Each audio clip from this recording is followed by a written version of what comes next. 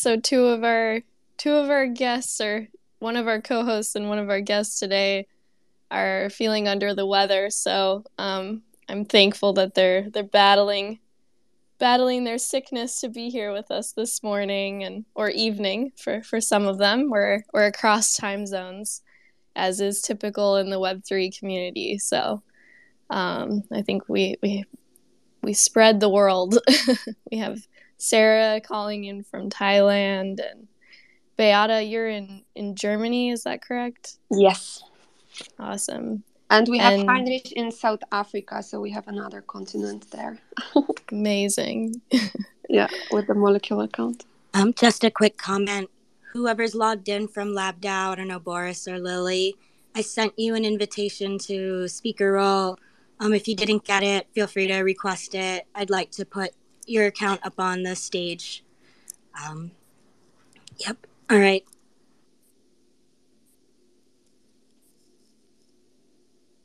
Awesome. I think we can probably go ahead and start with some introductions. Just for myself personally, I'm so excited about this space today and the lineup we have, and I wish we had more time with them to explore their interests and their journeys and what they're excited and passionate about. So would love to jump in. I'll have Ariella start with some introductions. All right. Yeah, sounds good. Let's get started. Oh, and my voice is kicking in. Wonderful. So, hello, everyone. Welcome to our first ever Web3 Women in Science panel. I'll be co-hosting the panel today, and we have a really great lineup of women working at the intersection of science and Web3. Before we get started, there's a few housekeeping items. First of all, as we were just talking about, I do have COVID right now, so I don't normally sound like Voldemort, and I apologize for my voice and if I have to mute to cough for a little while, so please excuse me. Second of all, please be advised that this event is being recorded so that we can share it with a wider audience that might not be able to attend today.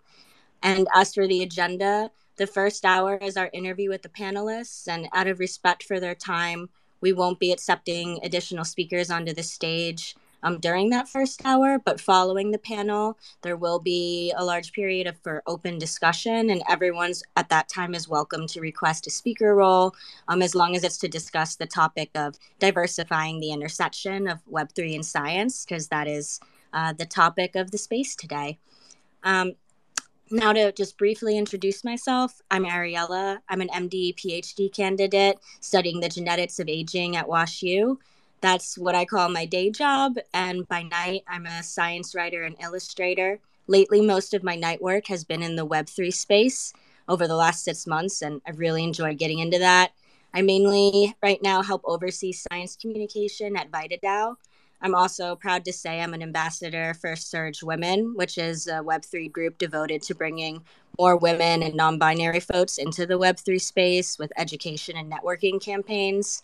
I think we'll have someone from Surge joining us later in the second hour. Finally, I'm helping with the community group at LabDAO, which is actually a science DAO co-initiated by my wonderful co-host Jocelyn. And that's a good transition to you, Jocelyn. Want to tell everyone more about yourself?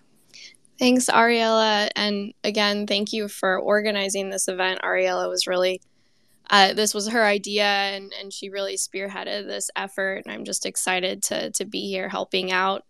A bit about me. My husband was really the first one who taught me about crypto from a finance perspective, but it wasn't until I started realizing the power of decentralization and the blockchain and how that might be applied to the scientific industry and some of the pitfalls within this industry that I became really engaged in a number of these communities and ideas and started building in this space. So I've been involved in helping to launch LabDAO. I've also been involved in Open Access DAO, and I'm working on a podcast called Ultra Rare. We're going to have the first episode released next week, Tuesday, through a collaboration with Vita DAO. And the goal there is to just bring you into more conversations with the awesome builders in this space. And I see this event as a really great effort along those lines. So enough about me. let's go ahead with introductions from all of our panelists. So Sarah, could you please start us off with a short introduction of yourself? Hi, everyone. Thanks very much. Thank you for having me. It's a real honor to be here at the first one of these. Previously, in my previous life, I worked as a cognitive neuroscientist in academia. I worked at University College London and King's College London, and I did my PhD at University College London. I was mainly working on a multidisciplinary project, which was looking at Down syndrome, people with Down syndrome, looking at dementia, aging, and also human intelligence. I then left a few years ago to work in industry, so I kind of fell down the crypto rabbit hole. My brother's a crypto writer, and he started telling me all about this exciting world of crypto, and I spent a lot of time researching it all when I probably should have been writing my thesis. And then I left academia and I went and worked. I did a year in sort of fintech consulting, and then I did 2 years in-house at JP Morgan. And then last summer, I left the corporate world and I went full-time Web3 after doing Kernel Community, which is a peer-to-peer learning network. And now I run a Web3 consultancy called Phase 3, and we're spinning out our startup Links from that. I think that's pretty much it for my intro. Thank you very much for having me.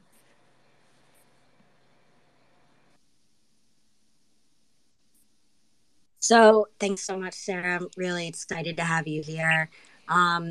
Next, I was thinking maybe we could hear from Jessica. I first met you through LabDAO as well. Do you think you could introduce yourself and tell us a little bit about your projects?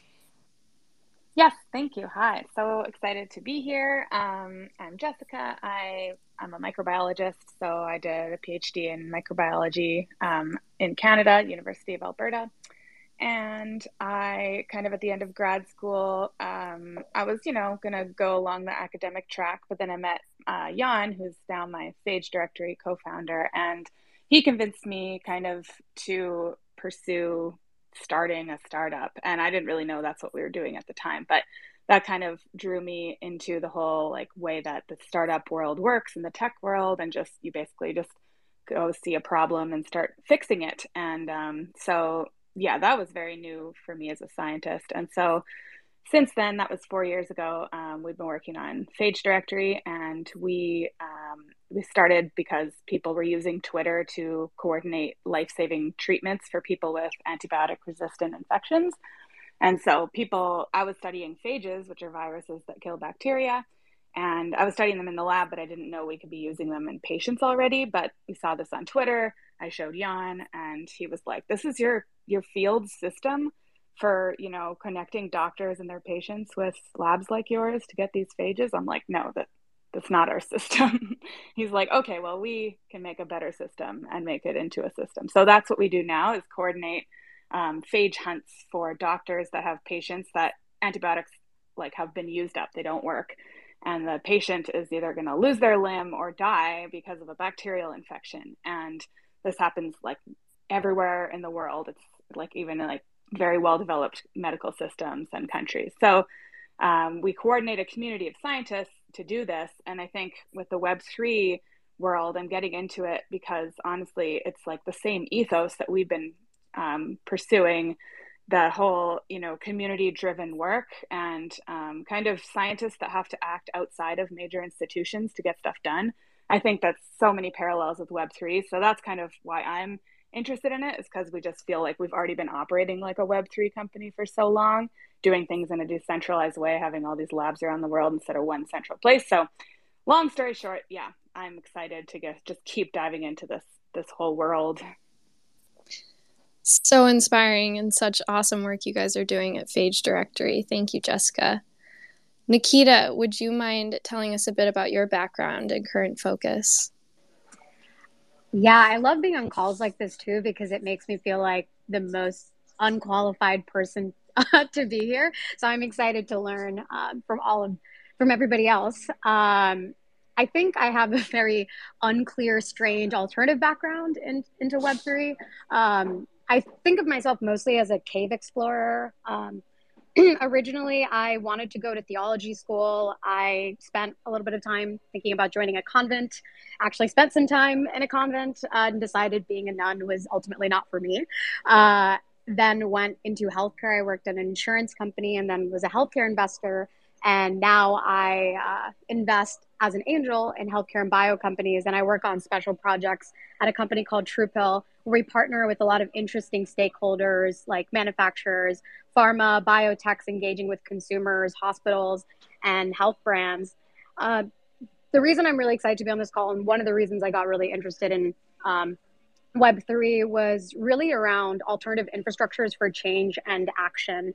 A lot of that was informed by a group that I'm a part of called Other Internet that has written pieces about squad wealth and public goods. But ultimately, I think we create common infrastructure to empower people, or at least that should be the goal. But I think we have seen now so many tools take on a life of their own and become counterproductive. Instead, they really paralyze us and turn us into instruments of their own doing, whether it's roads that have done that, classrooms and schools and institutions in the life sciences and in healthcare. So that's one of the reasons I'm really excited about Web3 is I think it is one of those things that's trying to give us the tools to reclaim research, development, and knowledge production.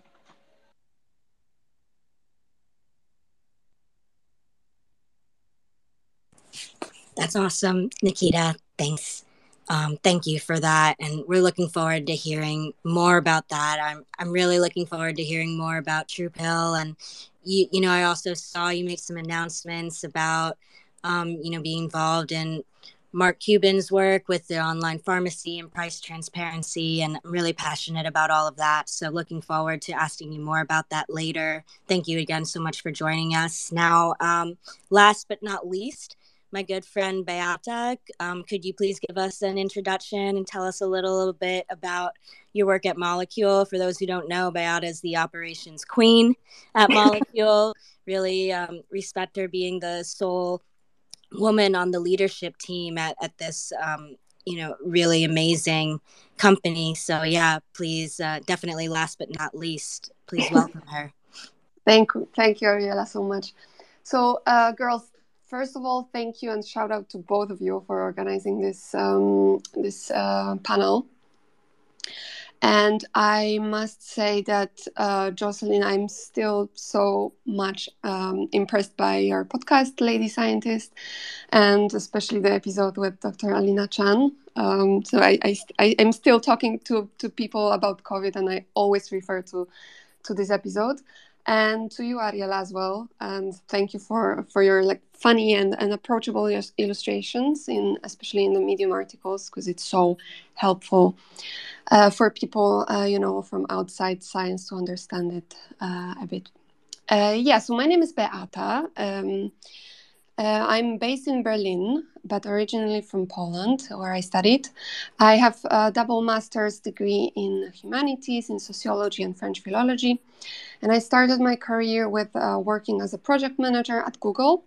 I was coordinating the process of taking panoramic pictures for Google Maps, but not the ones that you usually know from the car perspective, but the special collects, so inside historic landmarks or natural parks, or for example, I did the whole and the SNCF stations in France, so all the train stations around France.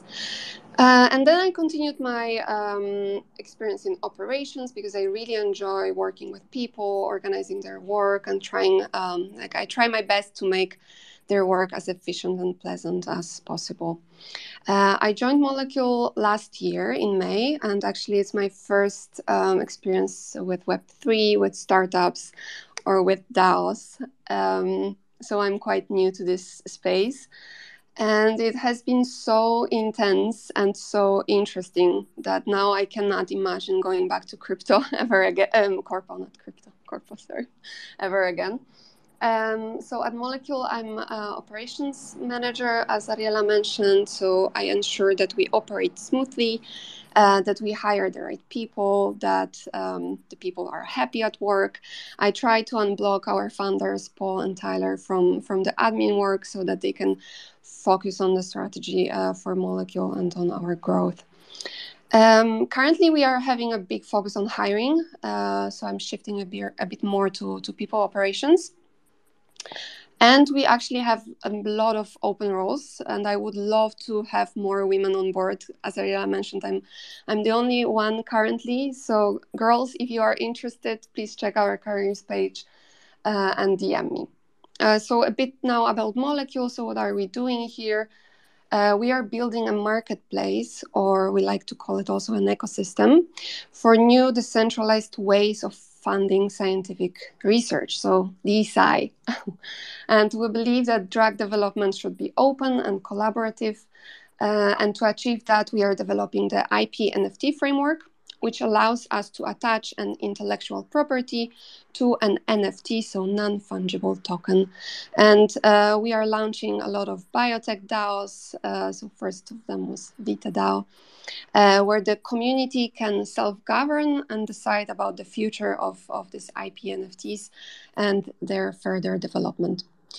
And we also like to call our discovery app an open sea for scientific research. And for those of you who know NFTs, you know what an open sea is, for sure. For those who doesn't, please DM me. I will I will let you know, because I'm a big fan of NFTs, as you can see from my picture, and also I'm super jealous, Sarah, for your crypto coven. Yeah, and that's it from me. Thanks so much, Beata. Yeah, we can definitely talk more about NFTs. I mean, I think the work that Molecule is doing is so cool, because most people, when they think of NFT, they just think, it's only for art NFTs. And of course, that is a major sector, probably the most major sector of the NFT market. And we're a fan of that. You obviously are. Sarah is. I am too, even though I haven't got my hands on many yet. I'm still new to this space. But what's really so amazing about Molecule is pioneering this IP NFT, making intellectual property into an NFT. And I'm so excited to hear more about that over the course of, this panel and hopefully many others. So thank you so much. I want to move on from introductions now to start asking some more in-depth questions for our panelists. So let's start with Jessica. Like we've touched on, Phage Directory isn't a Web3 company per se. It seems like, you started it before really getting into the DeSci space, but you've certainly been really active across many of our DAOs and Discords, and you're involved in LabDAO. How do you think about operating a traditional company like you're doing versus what's happening in Web3? Are you thinking about transitioning or merging the two? If you could just talk a little bit more about either your plans for Phage Directory or just your musings, if you're not in the plan stage yet, for how Web3 could really be a part of what you do, because I think it's so important, because I think that there's going to be a lot of listeners on this call who are maybe women in science. Maybe they have their own organizations, and maybe they're just hearing about Web3. And there might be some people listening who want to bridge their organization from Web2 or traditional organizations to Web3. And hearing about you being in the middle of that process would just be so helpful. So yeah, however you can talk about that, we would just love to hear from you. Go ahead. Thank you. Yeah.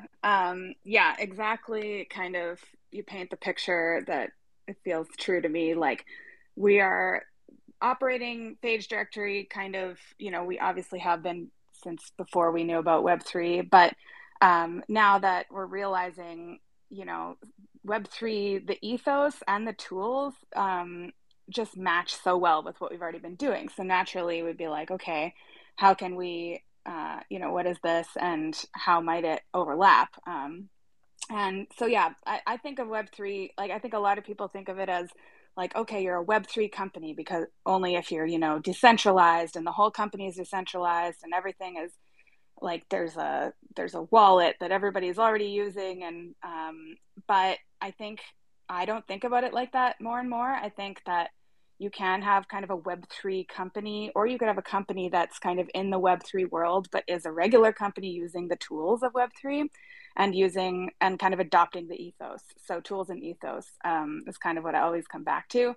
So with phage directory, we have all these research labs that are digging up phages from the ground. You can kind of find phages anywhere. So it really lends itself to kind of decentralization in a sense of like, we are not just one phage hunting organization. We kind of foster this whole group of people around the world doing it. And we know that we can't do it alone. We have this, the community owned and driven aspect of it is key to it. And so that's kind of an example of like how it's the same kind of strategy or ethos, but also when it comes to tools, we're really curious about kind of, for example, LabDAO. That's what I've been diving into, and my co-founder Jan has been too, because it just kind of, I kind of forget how I even found out about it, but it was just initially just like, okay, something in the Web3 world with science, like I'm going to be interested in that, but what is it? I don't know.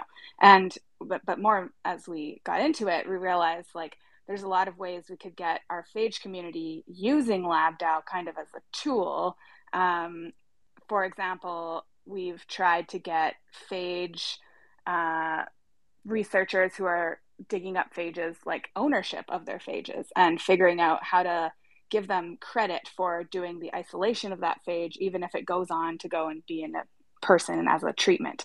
That's been a big problem because it's hard to patent a natural thing like a phage. So, and obviously if you're just a small lab, like working in the desert somewhere, you can't like afford to patent your phage, but you still, we want to incentivize sharing these phages so they can go on and do things in medicine. So that's kind of, that's kind of how I think of it. That's another example, is that LabDAO, what if we can kind of use some of the tools that it's building, and I hope that we'll get into that more for those who aren't familiar, but LabDAO is kind of this decentralized community of, doing biology, making it easier for anyone to just kind of jump on a laptop and like, get an experiment done and get a whole project done maybe. And then with Molecule, like owning research IP and making that ownable, like we can use some of these things with our phage director community. So that's kind of how I'm thinking of it, is like, how can we overlay the two? But we don't necessarily have to make Web3 or make phage directory into a Web3 company. We don't have to like rescind our direction and just like make it all into like a voting structure to be able to be participating in like all the good stuff of Web3. I hope that's not too convoluted. Yeah, well, sorry, Jocelyn, just before we move on, I just want to say, there are other ways to be a Web3 organization besides being a DAO. You don't need to implement voting, voting-based governance. Like there are Web3 service providers. So it'll be really interesting, to see how more of these forms of companies take shape. And it could be that you find a way to merge the two. I don't think it would make sense, like you said, to sort of rescind what you've already done or abandon your legal jurisdiction. Legal jurisdictions, I think, are not having any legal standing is the biggest downside of having a DAO. So if you have a company with a legal jurisdiction and then you also implement some Web3 tools, I think it would be the best of both worlds. But yeah, sorry to cut in, Jocelyn. Go ahead. No, I just had a follow-on question for Jessica. I'm curious, you touched on, the ethos of Web3 and also that you've essentially been doing a lot of community organization through phage directory. So I was wondering if you could highlight one or two learnings from your experience as a community organizer and connecting these researchers to achieve a common goal. Yeah, definitely. Something that, coming into this as a scientist, I think I was one among many that among scientists who like, we're working on these things, but we don't actually think that we can help anything in the real world right now with our research. And I was really, as we've been organizing this community, I'm realizing like kind of scientists, they're not, they really are excited about translating their research, even if they're like full-on regular academic scientists and they're not in that role yet. All they kind of needed is like a push and or a pull, or kind of just like someone waving a flag being like, hey, over here you have phages, just like email us or put your name on this list. And just like a small push like that has been really, that's a key learning for me, is like how much a small push can do. You might, and it kind of goes for like any community building. I think all the people lurking in the background of every community, not getting engaged. I think of the scientists like that, like just the whole scientific community a lot like that. Like they might be there, but they don't know how they can help. And so I can't emphasize enough like the importance of just like waving the flag and putting direction, or just saying like, here, we're all going to meet here and we're going to do this. And here's the template. People love just like having like an example, a template. So that's a major learning. Yeah, Jessica, I love that, because I think that the Web3 ethos is really, for me, one of the most important things to decentralized and open science. When I look at some of my favorite examples of what I've seen out there, let's say the COVID moonshot project, if anybody has come across that, that was a consortium of scientists and institutions across the globe. You had a tiny synthetic chemistry company called Postera based in the US. You had the Weizmann Institute in Israel. You had Compass in UK, you had Memorial Sloan Kettering, you had a whole bunch of groups, I think University of Oxford as well, coming together. And what they offered just in the preclinical and discovery phase was a template. And that's exactly it. There are a couple of people that are thinking about this and creating models around it, whether it's an ARPA model and how you can share models like ARPA, or looking at what's going on with Ben Reinhardt's community. I think that if we create more models people can turn to and believe that, yes, decentralized science can actually work because we've seen it in action, that's what I think both Web3 and open science can inform to each other. That's a great segue to our next question for you, Nikita, actually. And I was hoping you could just talk about how the VC sector is thinking about Web3 right now, just to start off. And then I want to jump into a recent blog post you wrote about open science and how that's accelerating drug development and drug approval. Yeah, I think it's a funny question, because I think bio people are confused, and I think Web3 people romanticize the possibilities. Bio people, I think, they tend to be pessimistic because they're used to a very tried and true model that is worn down. It has long timelines. But on the Web3 side of things, unless you've actually worked in bio in some capacity, you don't have a full sense of what the competing priorities are and the massive differences between preclinical, clinical, each trial phase, what happens across all the different arms of commercialization, even knowing how that is distinct within one pharmaceutical company. For example, J&J is very research driven, but it's more so on the preclinical side. And that's obvious if you look at their reporting structure. If you look at AbbVie is very commercial. So I think to bring in more people who have come from the bio world, it's the job of folks in decentralized science and Web3 to make it clearer in models that they may understand. And I think you can look at IPFS and Protocol Labs as a model. They've made it a little bit clear, whether it's using images, using frameworks to say, this is a distinction between the foundation, between the protocol, how DAOs can interact with this. I think that that's really what's missing, is you need to somehow bring in common language. When you look at who is a chief business officer at a pharma company, they've been in the industry for 20 to 25 years, maybe even more than that. So they've only seen generally one way of doing things. Genentech and maybe Moderna, and what's happening in mRNA is like the two big discoveries that have happened in their lifetime. So now Web3 is almost like this crazy thing that they definitely don't understand. So I think it's a responsibility of all of us to play a role there. I think that's a great point. You really touch on the contrast of these two worlds. And I think for many people who are starting to dive into the space, especially coming from like traditional biotech or pharma, just how foreign it can feel. And yeah, I'd love to see, even better integration.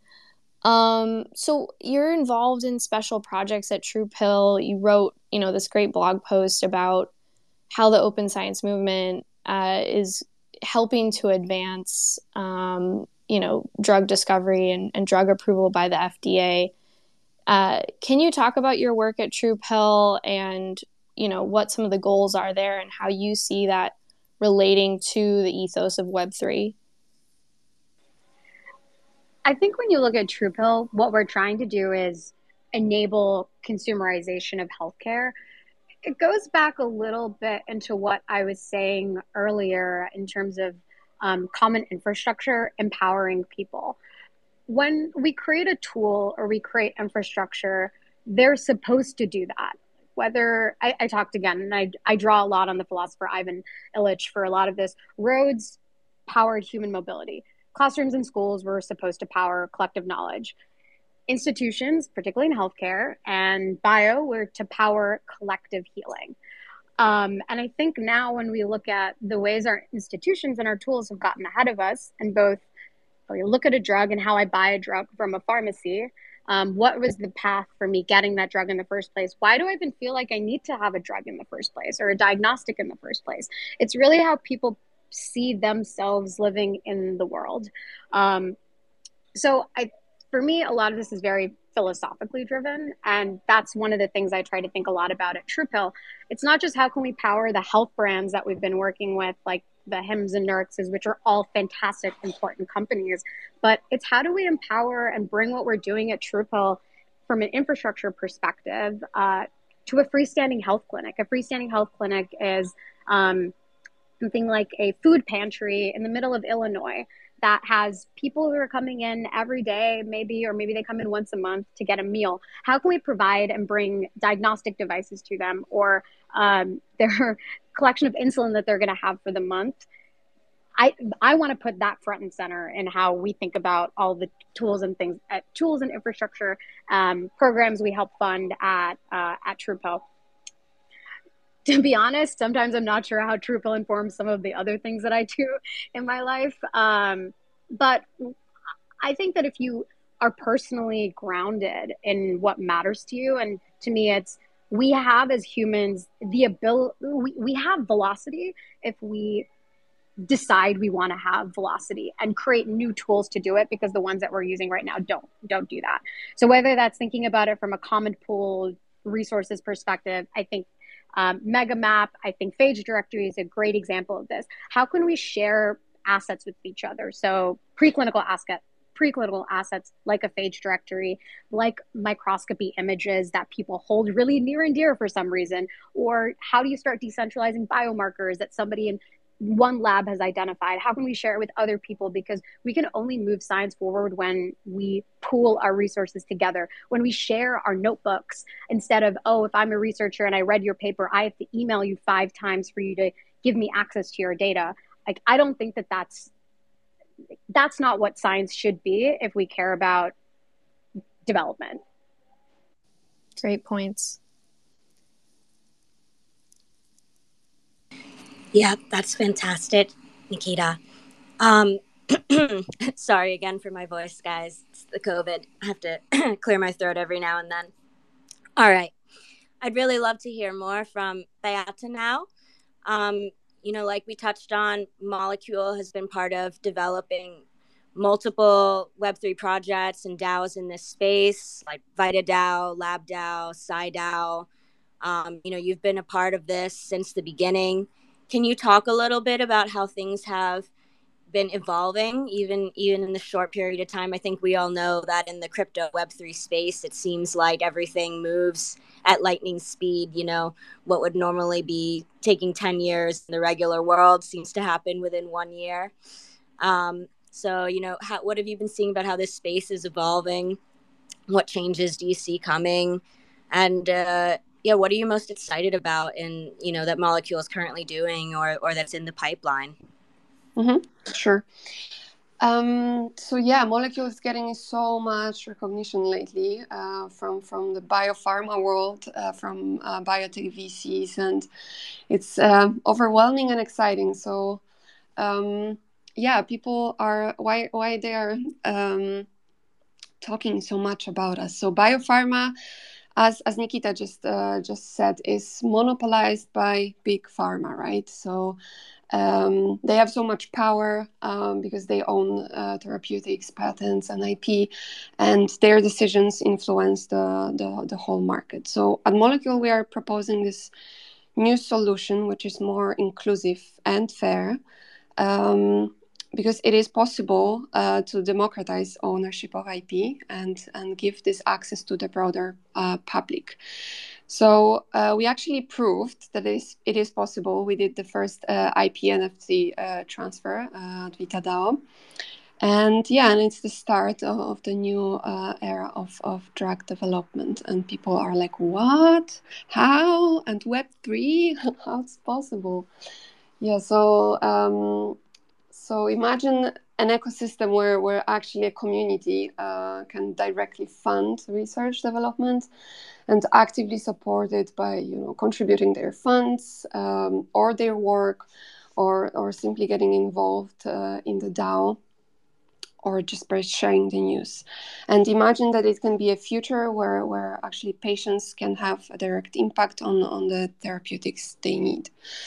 So I'm the most excited about all the new bio DAOs that are booming, and I love how DAO represents this permissionlessness and how the bold new ideas are being implemented every day, and also how much trust and passion is in this community, and actually how investing in Web3 is a form of activism, to create a better world of this collaborative scientific research. So I'm also excited about PsyDAO, which is a DAO with the goal of funding research at the intersection of psychedelics and mental health, which is very close to my heart. And as a people operations lead, I'm also very excited about the new way of hiring people, because hiring to a DAO is completely different than hiring in a traditional way. It's more dynamic, more flexible, and it's beautiful to see this transition.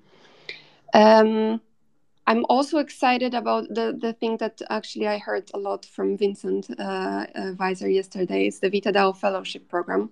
So funding promising people that are entering the longevity field, and funding their projects with need-based grants. So it can be a grant from $100 up to $3,000. And Vincent told me yesterday that we got so many applications from very, very young, passionate scientists with beautiful, bold ideas who can conquer the world. And so that's a lot of things to be excited about. Such exciting work you guys are doing. I have so much admiration for it, Beata. And really encourage everyone to go check out, Molecule's webpage, their job listings, and again the fellowships that Vita DAO is doing. I think that's one of the exciting aspects of this space, is that there's just so much encouragement of young talent as well. It's really exciting to see. So I'd like to move over to Sarah. You've also been kind of along for this DeSci journey for quite some time compared to many of us. And you definitely strike me as such a builder. You've been involved in multiple projects, and I know you have your consulting company and now this new project, Links. So I want to give you some time to talk a little bit about Links and where that idea came from and what aspects of Web3 are kind of critical to the framework of this idea. So. Thank you very much. So myself and my co-founder Alexandra are building out our startup Links, and really the idea came from a few different places. So my background, I said at the start, is cognitive neuroscience, and my PhD I was focused on EEG, which is where you put electrodes on people's heads and measure what the brain is doing. And then I became really interested in this sort of emerging consumer EEG devices, so neurotech wearables. And I started following that space quite a bit, and I became really interested in how they're starting to be integrated with sort of more things like headphones, earbuds, so that they're actually becoming part of what you could constitute everyday life. And I was actually working on a Workplace of the Future project in industry, and they were interested in leveraging EEG technologies for the Workplace of the Future, to entice employees back to the office, whatever it is that you want to do with these things. Give people a better user experience, for example, like muting notifications on your desktop when you're in a state of flow, or prompting you to have a break when you're stressed. And so it came about originally partly from that, because there's a need there where you can't really be seen to be collecting, and companies don't want to collect their employee brain data, rightly so, but there's sort of no third-party intermediary there. And it also came about because I was following the neurotech space, and I became very concerned of the centralization of essentially people's brain data. We're so used to handing over our data all the time to the likes of Facebook, etc.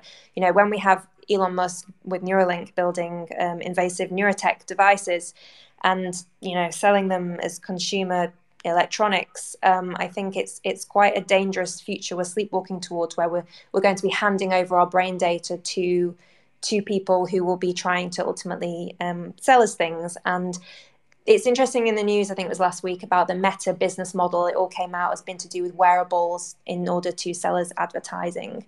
So it's kind of like a perfect storm of different ideas, and this coincided with me learning a lot about Web3. As I said, I did kernel last year, and I was always interested in like blockchain ever since like the start of Bitcoin, but I didn't know anyone who was interested in tech, and I didn't really know how to buy Bitcoin or anything like that, and I kind of just didn't bother. And then it wasn't until my brother told me, I think it was 2017, about Ethereum, and he was like, "Oh, you can actually build on it," and I was like, "What?" And I became fascinated by it. And every so often I'd ask him about it. I was like, "Oh, is anyone doing anything with neuroscience and blockchain?" And the answer would always be kind of like, no. And then I kind of went off myself and found some people who were doing, I guess, what we now call DeSci last year. And I kind of, became involved in the space. So to take us back to the original question, sorry, I'm rambling now, really giving you a really long story. Essentially, Lynx it's a back-end management system for wearable biometric data. So that includes BCIs, but it's essentially all wearables. And as I said, this is important because the likes of Meta, etc., will be leveraging these wearables that we are all going to have increasingly integrated with our computers into our lives, and that will include brain data. And the idea is we can leverage different Web3 technology like cryptographic keys, and also we're really interested in the compute to data, where you don't actually send your data away, the algorithms come to your data, essentially giving you kind of like a privacy preserving infrastructure, where the idea of handing over your biometric data to like a centralized third party will hopefully be the thing of the past. And especially when it comes to brain data, it would be nice to have a second option where we don't give it all to the billionaires of the world, frankly. So this idea that no third party will ever own your raw data again. But also the really exciting thing is, if you have a data wallet, which is essentially what Lynx is, you stream all your wearable data to a data wallet rather than sending it to a hardware provider, then the algorithms come to your data. This opens things up for holistic analysis of wearables. So, for example, you could look at sports performance, and you can look at, the likes of your watches, which measure heart rate, etc. But you could also look at BCI data and look at how your concentration is, etc. for things like tennis players or whatever, whoever wants to kind of gain that edge with those kind of insights, but also for digital medicine as well. We're going to be increasingly seeing more and more algorithms become medicine, especially with neurotech devices, with more closed loop devices where you have sort of quotation marks read and write capabilities.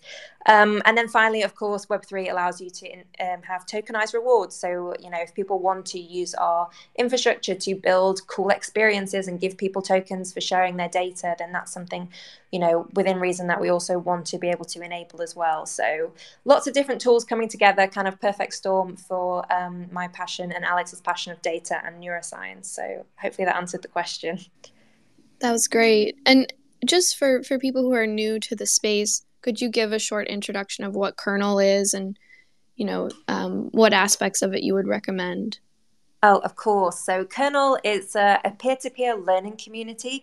So there's lessons for free online for everybody. But the great thing about Kernel is they have different cohorts each year. I think it's like 3 or 4 a year. And then you will go through together and do weekly lessons together. And then there will be like a fireside and like juntos, where you can kind of have smaller groups of people discussing and debating different themes, essentially in Web3, in crypto. So things like value and ownership, but also the more kind of like in-depth technical themes things like consensus mechanisms, tokenomics. And this coming block, I'm actually helping to run a DeSci guild. So if anyone's doing the next block of kernel or has been on subsequent blocks, please drop by. There'll be a channel in kernel for that. But yeah, it's a peer-to-peer learning network, and they do a really great job at curating a really inclusive environment. So they give scholarships for underrepresented minority groups in blockchain, which is really great. And yeah, they just have a very unique take, I think, on the tech world is something that I found. They have a personal lesson and a professional lesson, for example, each week. Awesome. Love it. It's fantastic. Thank you to all the speakers for giving this, in-depth insights into what you've been doing. Before we move on to some more general questions for all the panelists, I have a couple housekeeping items I want to reiterate. Again, we've been getting some speaker requests, and I just want to say speakers will be accepted in the second hour during open discussion, but right now it's just the hosts interviewing the panelists. That's our pre-planned programming. If you really can't wait, we encourage you to tweet any questions or comments you have using the hashtag that I've been posting. Web3 Women in STEM is the hashtag, and I'll be monitoring that hashtag. So please write whatever you want in any tweets, and I might post it in the nest or address it during open discussion or add it to our threads. So please do that. It also helps us spread the word about what we're doing here. And now for general questions, what I'd really like to start with is, can anyone on the panel volunteer to define Web3 for people new to this space? Again, one of my main goals with this is to bring more women in science into the Web3 space. And, education is a big part of this. And I've actually gotten a few DMs during the space saying, hey, I joined this because I follow you and I want to learn, but what is Web3? I don't know what's going on. So yeah, any volunteers, you can raise your hand or just unmute yourself if you want to define this for us, or I can just pick on one of you. Maybe I'll pick on Sarah. You're a Web3 consultant. Oh, pick on you. I was literally just unmuting my mic. I Awesome. thought I would give it a bash. So the best analogy I've heard is like Web 1 was kind of read only, which was the static web. I don't know, I'm showing my age now, but I don't know if anyone remembers back when the web was first around, and you could make, there was kind of like just static websites, essentially. You couldn't really comment on things. And then Web 2 was when you could read and write. So you could read from the web, but you could also comment on things. You could download things. You can kind of contribute to the web. And then Web 3 is read, write, and own. So not only can you comment on the web, read the web, but you can also own a piece of that infrastructure in itself. So instead of it being owned by centralized companies, you can form communities which own a part of it. But that's a really long rambling answer. And actually, I recently wrote an article and I called blockchain Web3 all the way through. And I sent it to my brother, who's a crypto writer. And he was like, yeah, it's great, Sarah, but why are you calling it Web3 and not blockchain? It's the same thing. So I do want to demystify that. It's kind of the same thing, but also in caveating that blockchain is a part of the wider sphere of any kind of distributed ledger technology. So blockchain is just one of those. I feel like I gave a simple answer now. I've caveated it with a really complex ending of DLTs, but maybe someone else can have a better go than I did. Anyone else want to jump in?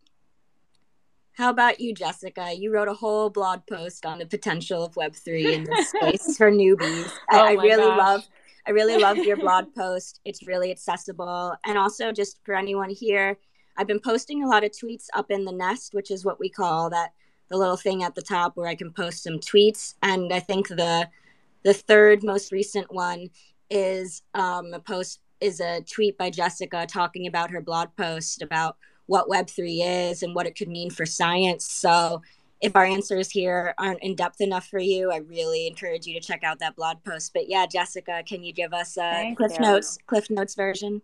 Yeah. And I really like Sarah's definition because I'm like totally new to the Web3 space. But for me, it was like all these words circling: Web3, blockchain, crypto, NFTs, like metaverse. Like, are they all the same? Are they all one? Are they all different? Like, what is it? So I think of Web3 as kind of the umbrella term on top of all of those terms. And but definitely I go through like Web 1, Web 2, Web 3 in my mind to like come back to what it is to me. But and I've never heard Sarah's version. I love it, but I tend to think of it like Web 1 was when no one really owned the web, and people were really, it was all open and sharing, like, you know, email's the same, you know, for no matter what email kind of, I'm not going to go into it, but okay, no one really owned it. Web 2, then it started getting owned by like Facebook, and that's what I think of, these walled gardens like that. And Web 3 is really when you, like, the users, the creators, the contributors are actually owning it. So it's definitely about ownership at its core to me. And blockchain I think of as kind of like the underlying reason we can have it, like the foundation or like the railroad tracks that actually enables ownership. So it's like a key. It's kind of like, it's why it's like a synonym for Web 3, because without blockchain we wouldn't have it, in my mind. But this is me being very new to it, so I don't want to be the one defining it, but that's how I think of it. And when I think about it and science, the blog post goes more into the how does it mean for science, but it's all just kind of my exploration. I think we're still defining what it means. Thank you, Jessica and Sarah, for helping us define Web3. It is still such an amorphous and fun space, I think, to live in. And for me personally, getting back to the ethos mentality of it, I just feel like it's this very mind-expanding space, lots of ideas forming. And again, just the principle of decentralization is really appealing to myself as a scientist. So thank you for helping us understand this space a little bit better. I want to segue to ask all of our panelists what it has been like working as a woman in the Web3 space, and if perhaps Beata could start us off, that would be great. Sure. So I'm also still new to the space. As I said before, I just joined in May, and when I joined Molecule, I joined Web3. So my experience is, so when I joined, I didn't actually have like a buddy to introduce me to all the NFTs and blockchain, and like answer my most basic, sometimes stupid questions about like wallets and things, because I started working, so I needed also to do work, not only learn. So I was feeling intimidated and a bit uncomfortable asking those questions out loud, especially in a big group of very clever men.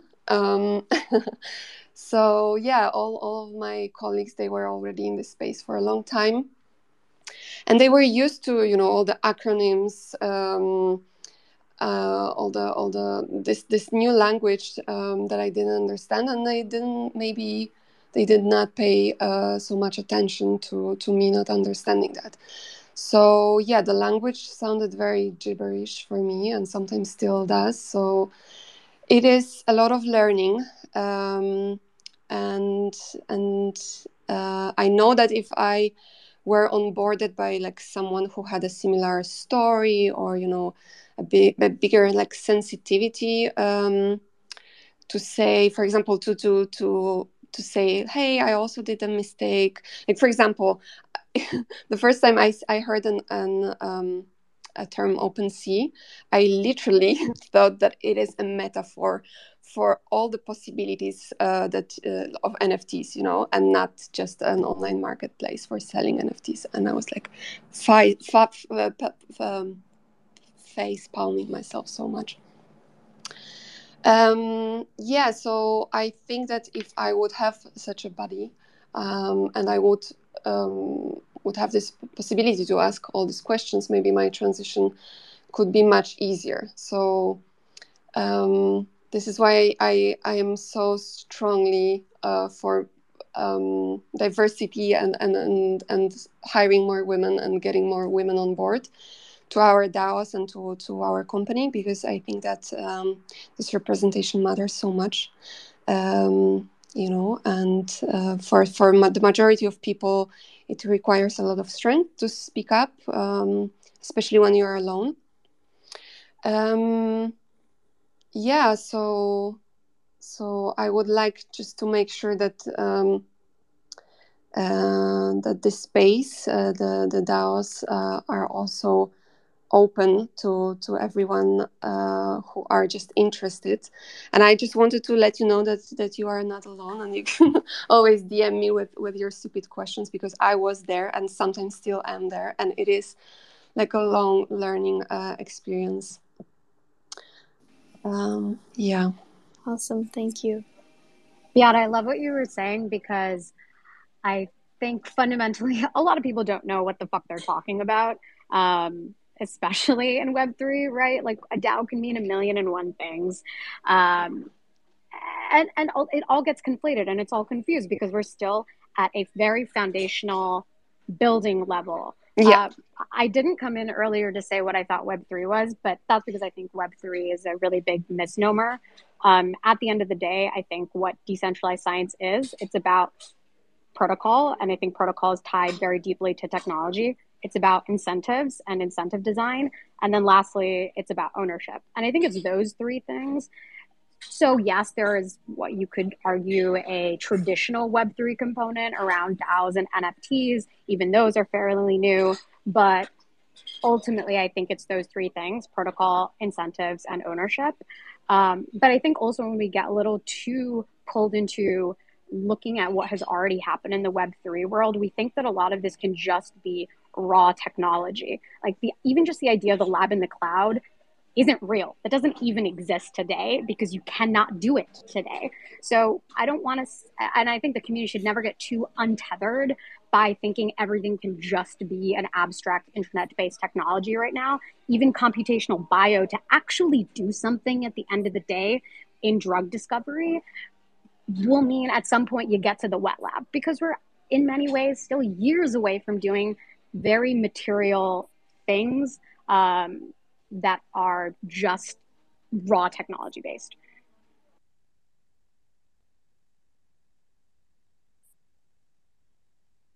Great points, Nikita. And did you want to speak at all about, diversity and inclusion, or, the makeup of some of these spaces within Web3 right now? There's certainly fewer women. You would be blind not to see that in Web3 and in crypto. But a solace that I take in a lot of this is my perspectives are very different from other people's. I come in with a really different background and perspective on how I see the world. I think it's incredibly important to make moral claims about what you're doing. And I think people in Web3 and crypto are too scared to do that. I think that you can hide behind technology that just has a idea of a trait, like decentralization is just a trait. I want people to start talking more about what their values are and what their morals are, and I think that that's something that I think a lot about in terms of my values. So I just have a different perspective on the way I see the world and the way I see Web3, and I think there's a lot of value in that.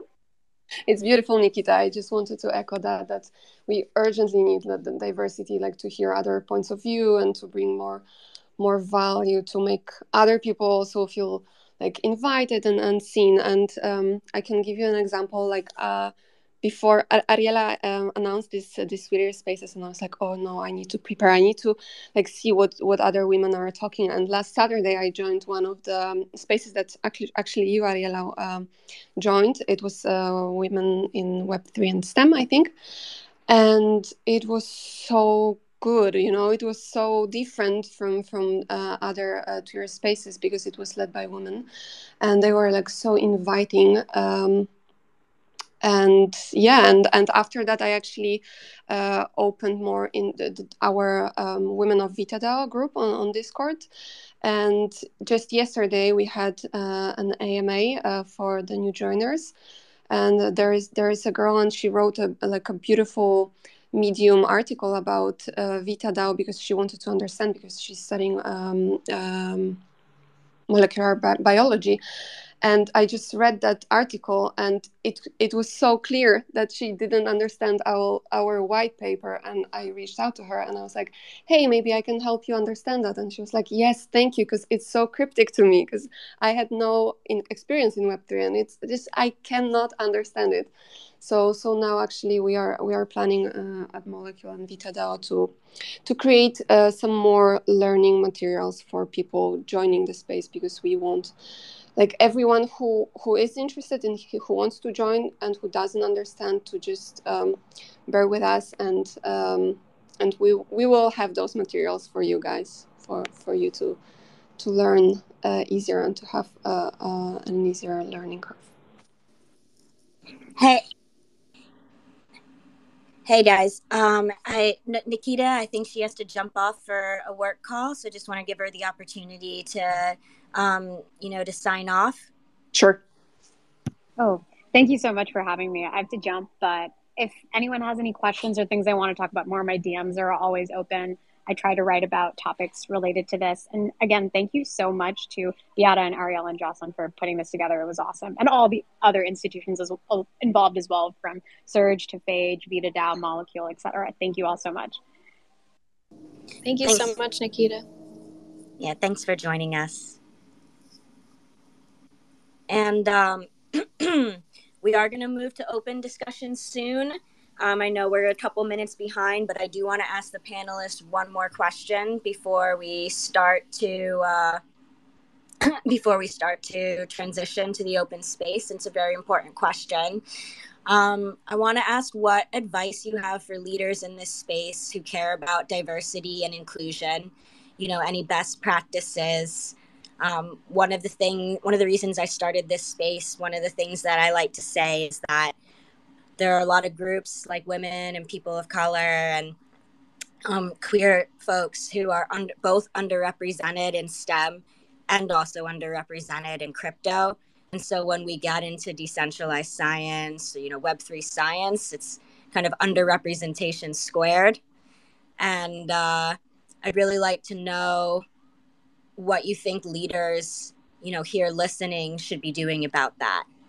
Does anybody want to jump in first? If not, yeah, go ahead, Sarah. Yeah, I had a few ideas on this.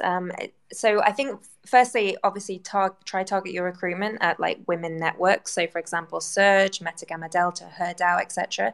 But also, it's more than that. It's actually performing outreach to women in tech communities, and you could sponsor training. Like you can do those kinds of things as well. You can get more women into the Web3 space to begin with. And then another thing which is really overlooked is retention, right? Okay, so if women join a team and there's like a bro culture, or they feel like they're not listened to, or they're not respected, and it's more like a tick box, they're going to leave.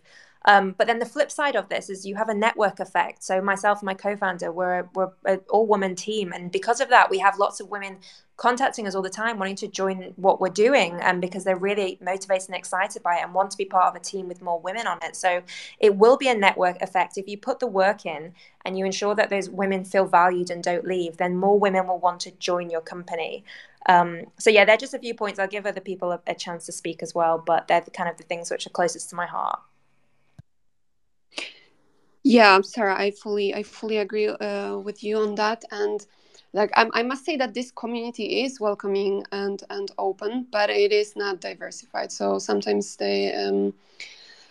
guys they just don't see other point of view, and this is why I would love to see more women in the leading positions, and I would love to see our first female steward in Vita DAO. I would love to see more ladies also onboarding newcomers, because they are so good at it, and I think they have so much empathy. And yeah, I will just refer one more time to this to these Twitter spaces that I joined last Saturday, that I was just so amazed by how safe and supportive this group was. So my advice would also be to just create those groups which are smaller, but that just encourage girls to ask more questions, and it just speeds up the process of learning. And yeah, my also other advice is just for those girls who are afraid to speak up in a broader group, or just being afraid of asking stupid questions, just to seek smaller groups or to seek a buddy who could help them and answer those questions. Because for me, for example, this experience from yesterday with this girl writing an article on Medium, like I'm helping her by just reading her article and helping our understanding our white paper, but also she is helping me with building learning materials, because I cannot go back to the first point when I joined and didn't understand, because I already know all that stuff. So I need a person who doesn't know so that I can prepare better learning materials. Thanks, Beata. One thing before we move on, I just want to comment that Beata is responsible for in the Vita DAO server. She pushed to get a channel specifically for women who join, to have this space to form a community to get together as a minority group. And so now, if you do join the Vita DAO server, please reach out to one of us to get you added to that channel if you want to talk to other women in the space and have that smaller diversity centered community to ask questions and make comments and push for more diversity initiatives. So thank you so much for getting that off the ground, Beata. I know I speak for all of us when I say we really, really appreciate it in such a male dominated space. Jocelyn, over to you for wrapping up and transitioning. Yeah, great points, everyone. I just want to give our panelists an opportunity, if they have any additional shout outs, places to find them, like Nikita said, if their DMs are open. I also want to mention Sarah has started a Women in Web3 Telegram that we will link below the original tweet for this space. Feel free to join that. That's a great space. I'll do that right now. So great. Hang on. It'll be there soon. Yeah, and then we'll segue to questions for everyone. So feel free to request to speak and come on up and ask our panelists your questions. So any last shout outs from Sarah or Jessica or Beata before we start with questions? Yeah, thanks for plugging the Telegram group. Please join. Also, our Twitter's links_technology. But yeah, join the Telegram group. But also, go out and set up your own groups. Start talking to women in your community. And it doesn't even have to be an online community. If you're in a lab, start a little journal club about DeSci or something like that. So yeah, just go out there and make some noise. I love that. I just wanted to say too, the whole concept of finding a buddy. I love that term. I didn't think of it before, but I've been thinking about this whole value of one-on-one for getting people in. And I think that's really what works. And I notice a pattern that, like Jocelyn said, her husband told her about crypto.